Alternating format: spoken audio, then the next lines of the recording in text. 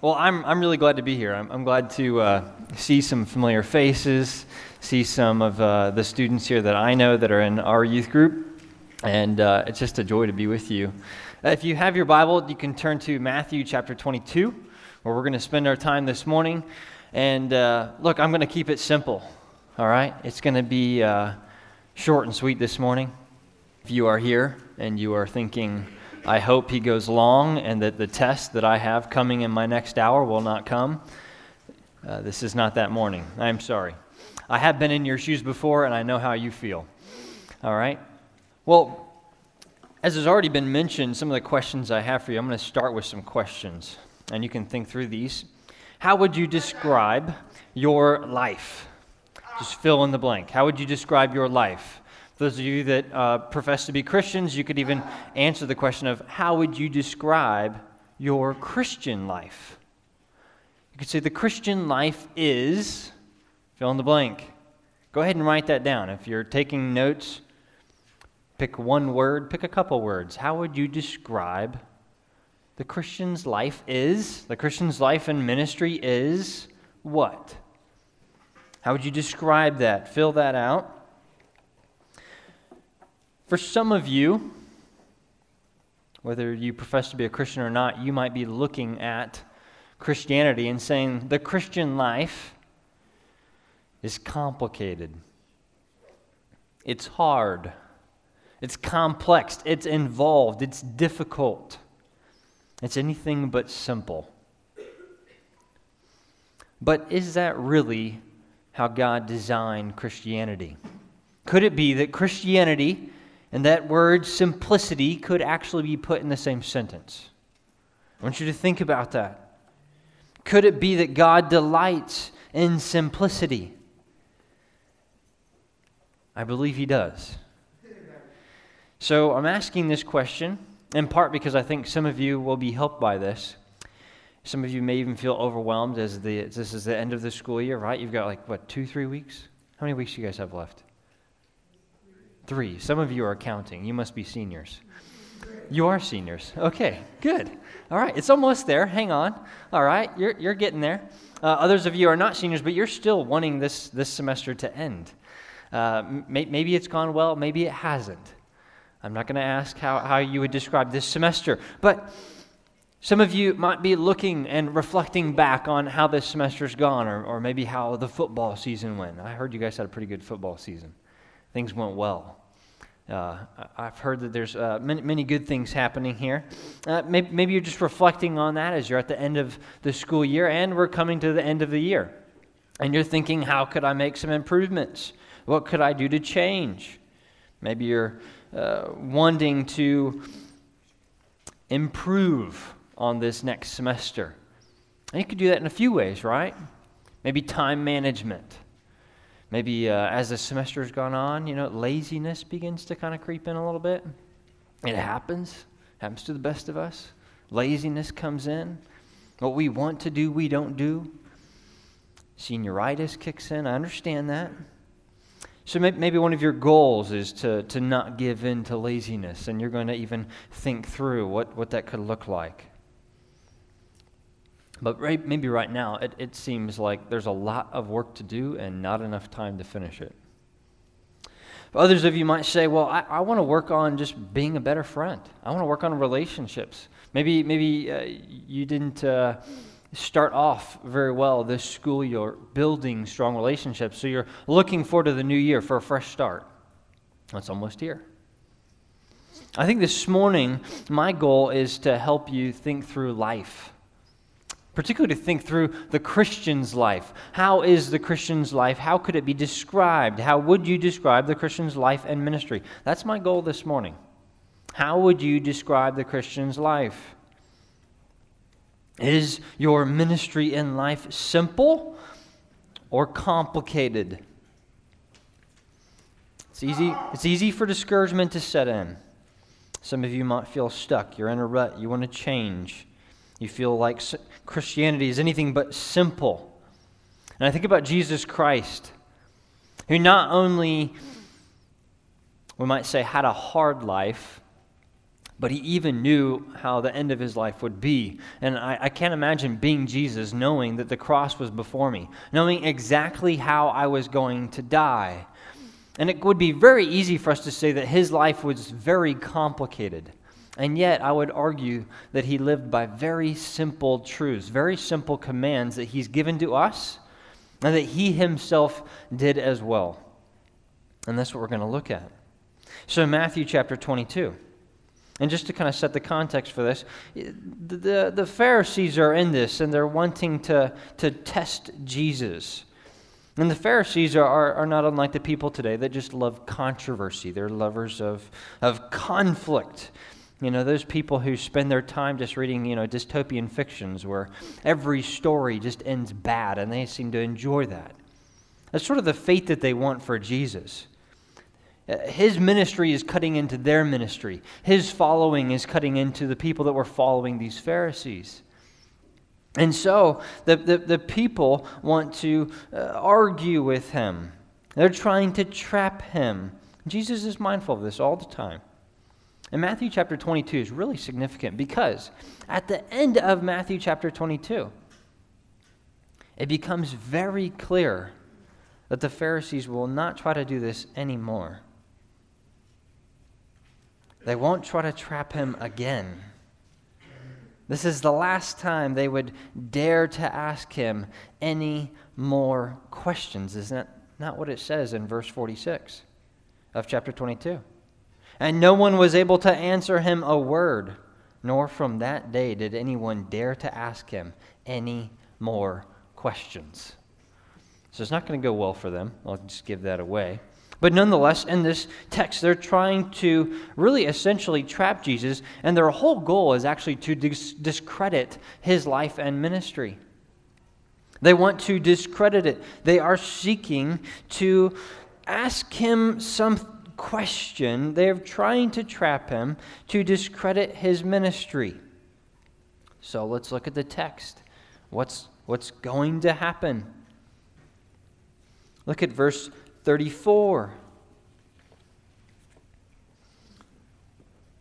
It says, "But when the Pharisees heard that he had silenced the Sadducees, they gathered together, and one of them, a lawyer, asked him a question to test him.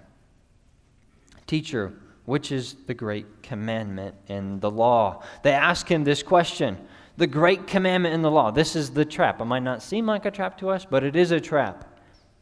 For the religious rabbis, scribes, Pharisees, this is actually a very difficult question. In fact, they don't even agree upon the answer to this question in a sense. The rabbis believe that there were some 613 laws. I can't even imagine memorizing 613 laws, but they had that. They had one law for every letter in the Ten Commandments. 248 of them being affirmative, 365 negative. Also, the laws were separated as to which ones are heavy, which ones are light. Of course, the heavy ones, the ones that they were to follow, the ones that they would say that they did. Of course, the light ones, the ones that they failed to do. No, not so important. It's a little subjective. So they categorized laws. They had many laws, and all of this that the other people would see their outward sign, their own self-righteousness. That's what the religious Pharisees were. And this is a trap. And it's impossible for the religious Pharisees to agree at this point on which one is the greatest. So look at his response, verse 36.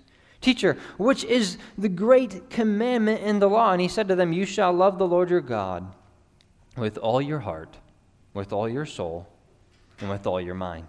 This is the great and the first commandment." I've seen an Orthodox Jew on their house. They even have maybe a little box, and inside that box, Deuteronomy 6:5. "You shall love the Lord your God with all your heart, with all your soul, with all your mind." This is something that they were to recite twice a day. I'm to love the Lord my God with all my heart, with all my soul, with all my mind. They were not expecting this answer. They were expecting Jesus, who to them was doing some crazy things, healing, claiming to be God, and They saw everything that Jesus did as something new that's happening. And so in all this, they were not expecting him to quote Moses. The one person, yes, Moses, the one person that everyone loved, everyone agreed with. Everyone would say, yes, this is very important. They were not expecting this. They thought for sure Jesus was going to say something else. But see, Jesus lives by this as well. This is something that Jesus is marked by himself. This is one of 3 commands that I'm going to give you this morning that is to mark the Christian's life and ministry. One of 3. It's very simple. The command here is to love God. To love God. Yes, it says with all your heart, with all your soul, with all your mind. And we could parse each word and look at the heart and look at the soul and look at the mind. But the reality is, what is he saying? He's saying, love me with all of you. Love me with all of your being, with all of your actions, with all of your thoughts. Give me everything. Love me. Just simply. We're to love him above all else. That's the great commandment. That actually summarizes the first half of the list of the 10 commandments. To love God. And we might say, well, how do we know that we love God? I want to love God, but how do I know that I love God? You have to turn there, but John 14:15 says, if you love me, you will keep my commandments. Everyone who loves God obeys him. That's very simply how we know that we love God, that we obey God. Jesus himself even demonstrated this as he obeyed the Father to the point of death on the cross, demonstrating his love for the Father. We also see, and it's not so much in this particular text, but I would say we cannot love God apart from this second command, which is to love his word. We're to love God, and we are to love his word. Love God, love his word. If you think about, teacher, which is the great commandment in the law? And he said to them, you shall love the Lord your God with all your heart, with all your soul, and with all your mind. This is the great and first commandment. How can you love God if you don't love the wisdom of God? It's not possible.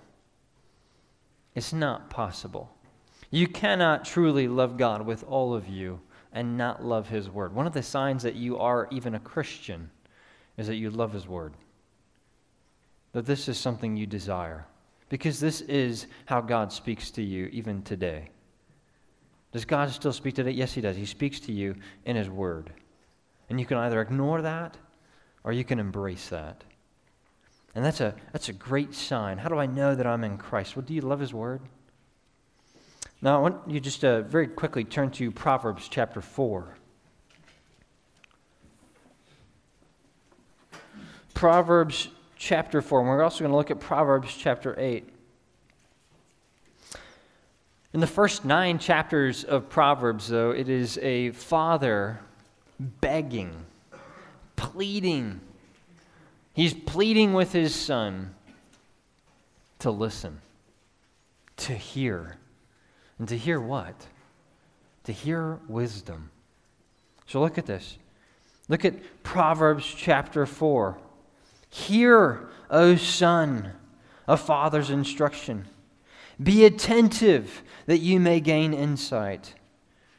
For I give you good precepts. Do not forsake my teaching. When I was a son with my father, tender and the only one in the sight of my mother, he taught me and said to me, let your heart hold fast to my words. Keep my commandments and live. Get wisdom, get insight. Do not forget and do not turn away from the words of my mouth. Do not forsake her. Speaking of wisdom, he says, she will keep you. Love her, for she will guard you. The beginning of wisdom is this: get wisdom, and whatever you do, get insight. And this is a command. He's not just saying, hey, this would be a really good idea. If you maybe think about this, ponder this, maybe think about the wisdom of God and seeking it. He is pleading. He is begging. Listen. Hear me out, son. If you're going to do anything, get wisdom. Get the wisdom of God. Why would he say that? Because it's getting the wisdom of God that then the love of God becomes a part of you. As your mind is affected, your heart will be. Should you do devotions even when you don't feel like it? Yes. If you want your heart, if you want to love God with all your heart, with all your soul, with all your might, you inform your mind that your heart would follow. Now look at chapter 8. Look at chapter 8. There's so much here. I love the Proverbs. I could probably just come here and just read to you Proverbs, and I would have a lot of fun, but maybe not you. But look at verse 32. Just look how it ends.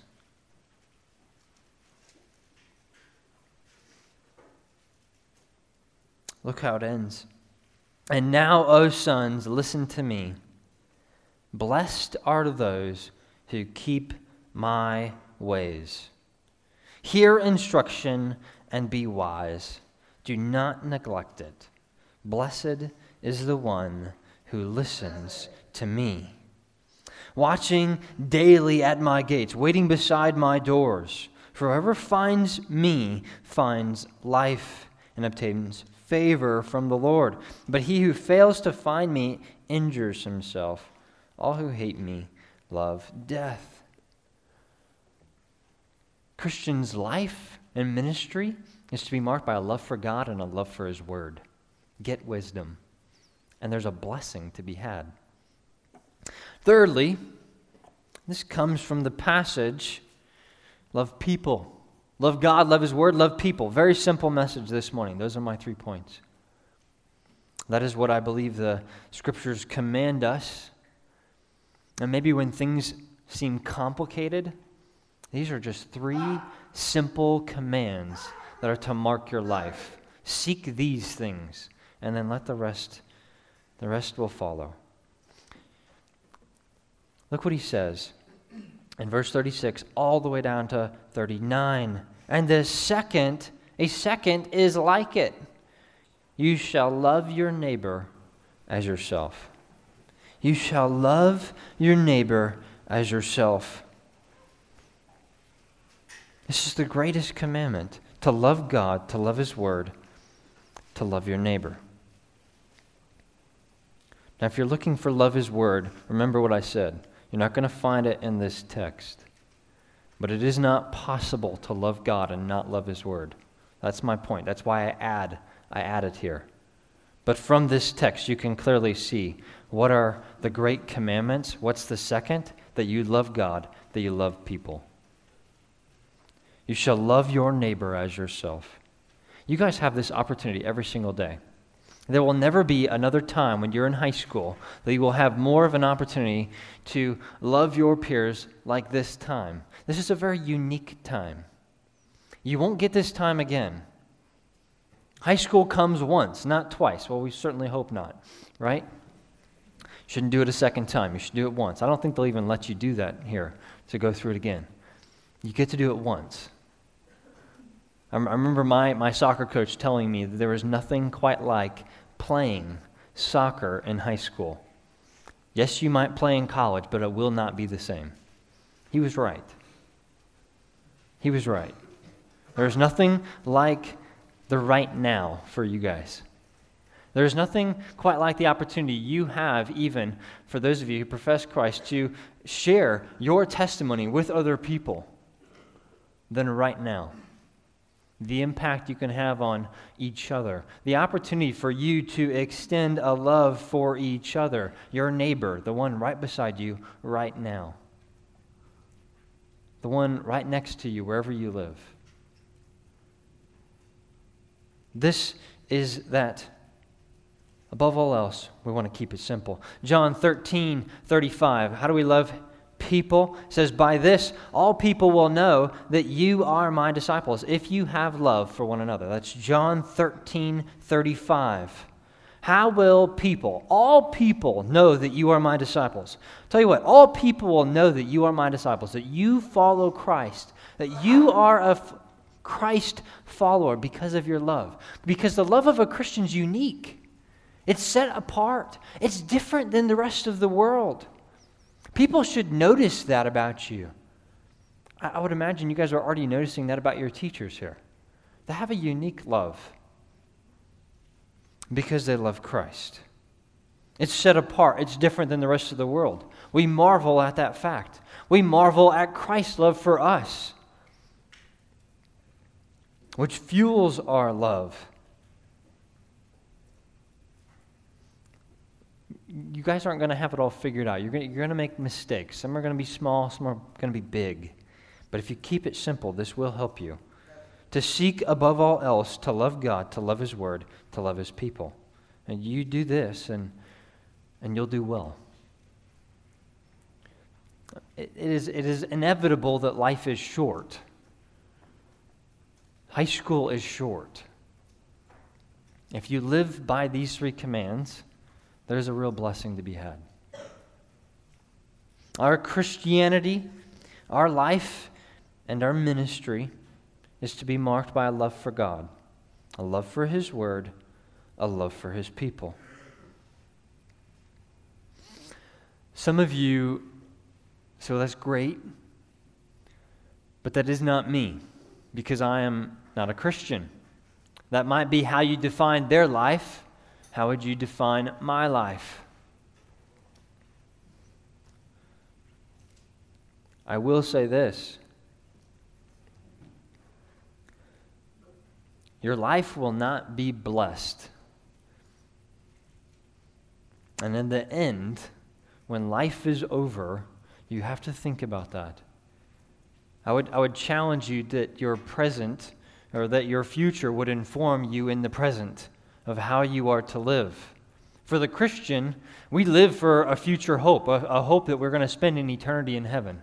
And that then motivates us to live this way, to obey these commands, to love God, to love His Word, to love His people. Why? Because we want to spend eternity with Him. We're excited about that. What are you excited about? For the non-Christian, I think that the best is right now. It's whatever you're experiencing right now. You're never guaranteed tomorrow, so this is about as good as it gets. But for those of us who are in Christ, no matter how hard life is, it doesn't have to be complicated for us. We know what we are here for. We are here to love God, to love His Word, to love people. And I hope that's attractive to you. I hope that's something you would desire, to love God. And for those of you who are saying, yeah, I do. I want to love God. I want to love His Word. I want to love people, but I don't. I would encourage you this morning to cry out to Him, to humble yourself. The only way you're going to love God is to recognize first and foremost that you cannot love God. Ephesians tells us, Ephesians 2:1, that we are dead in our sin. We are, spiritually speaking, dead. Dead people don't live. Dead people aren't walking. Spiritually, we are dead in sin. It's only God that makes us alive. He asks us to recognize the fact that we cannot love the way He commands us to love. We cannot live according to the way He commands us to live. He wants us to see that. We have to see that first and foremost, we fail these commands. And it's not until we see that we fail these commands that we fail to love God, we fail to love His Word, His wisdom, and we fail to love people, is because we need Him. And this morning, I would plead with you to seek Him, to ask Him to forgive you for your lack of love primarily to Him. And then trust in what Jesus did for you on the cross. Jesus paid the price for you. He incurred your debt that you might be forgiven. Forgiveness always comes at a cost. In order for us to love God, Jesus Christ had to die on the cross to pay the penalty for our sin, that we might enjoy eternal life with Him. Let's pray.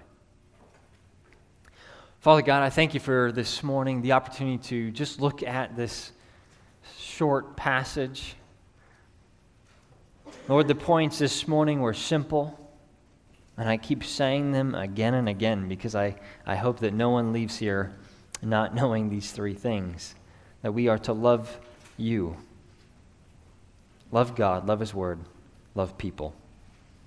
The great commandment with everything, with all of us, with all that we are. Father, as we think of this passage, it primarily speaks of love, that we are to love you. And Lord, we pray that you would help us to do just that. We thank you, Lord, for the Christian, that you give us your Holy Spirit that empowers us to love this way. And for those of us that are not in Christ, Lord, I pray that they would seek you. They would seek this love that you have had for us, that you showed us and demonstrated your love on the cross, and that you ask us to demonstrate to others. Amen.